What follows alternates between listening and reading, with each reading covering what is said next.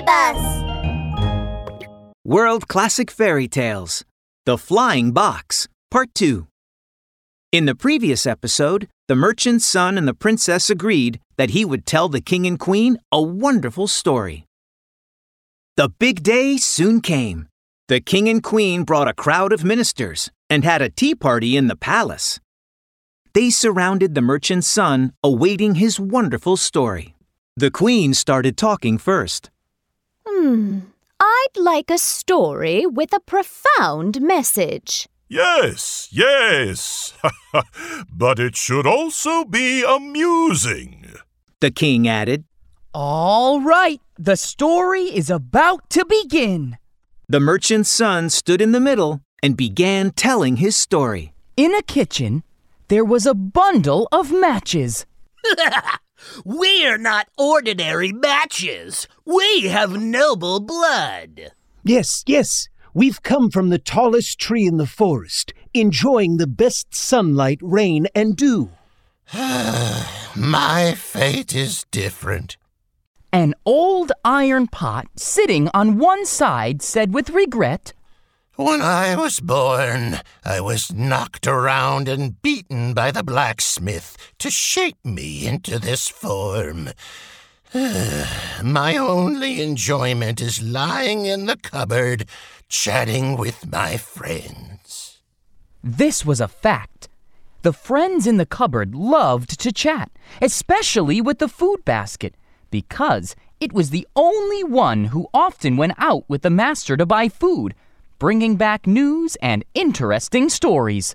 Old iron pot, you've said this 100 times. Why don't you say something interesting? Why not tell us a story? Yay! It looked like everyone liked to listen to stories, so Old Iron Pot told an exciting, amusing story.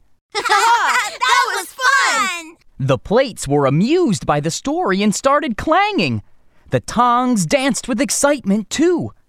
The teapot began singing, while the little broom even made a wreath of vines, placing it on Old Iron Pot's head. What a lively kitchen! The matches were the only ones who felt a little left out. They were talking about our life experience just now.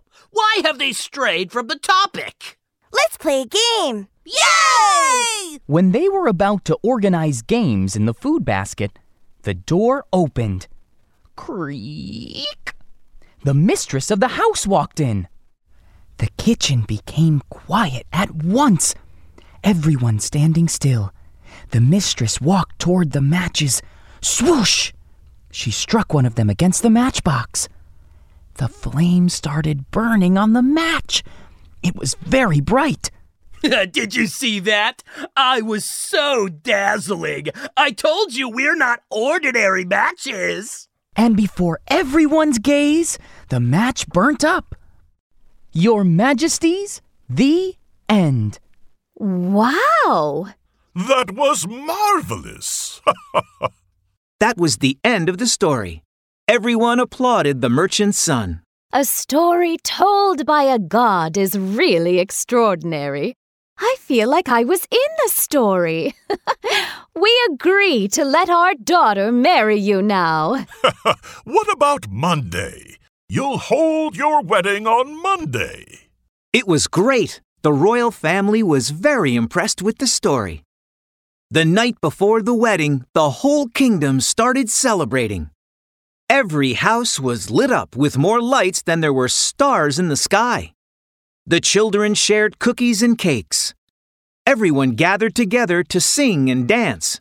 It was a marvelous occasion. Everyone is celebrating our wedding! I should do something to make everyone even happier. What should he do? Oh, yes! The merchant's son went to town and bought tons of firecrackers and fireworks. He stuffed them in the flying box.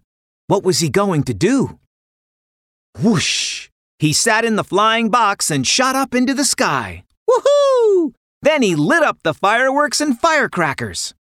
Bang! Pop! Giant fireworks blossomed like beautiful flowers blooming in the night sky. Wow! All All the people started cheering. They believed that the person the princess was marrying must be a terrific god. Who else would have been capable of doing this? I must go to town to see how happy the people are and what they think of me. The merchant's son landed and couldn't wait to get into town. I've seen that god with my own eyes. His eyes are like stars, and his beard is like the foam in the sea. Wow! Yes, I've also seen him. He was surrounded by many, many fairies, and his clothes were burning with flames. Oh! When the merchant's son heard how much all the common people idolized him, he was very pleased with himself. Now, I must return to my box to sleep. Tomorrow, I shall ride in it to receive my bride. This is the way a god appears. Huh? Where had the box gone? The merchant's son returned to the forest and found that the box was missing. There was only a heap of ashes on the ground. Oh, it turned out that the firecrackers burning in the sky had fallen down, and a spark ignited the box, burning it to the ground. Oh dear! How can I fly into the palace to marry the princess now? Oh, poor princess. From then on, she kept sitting by the window, way up high, every day, waiting for her betrothed husband.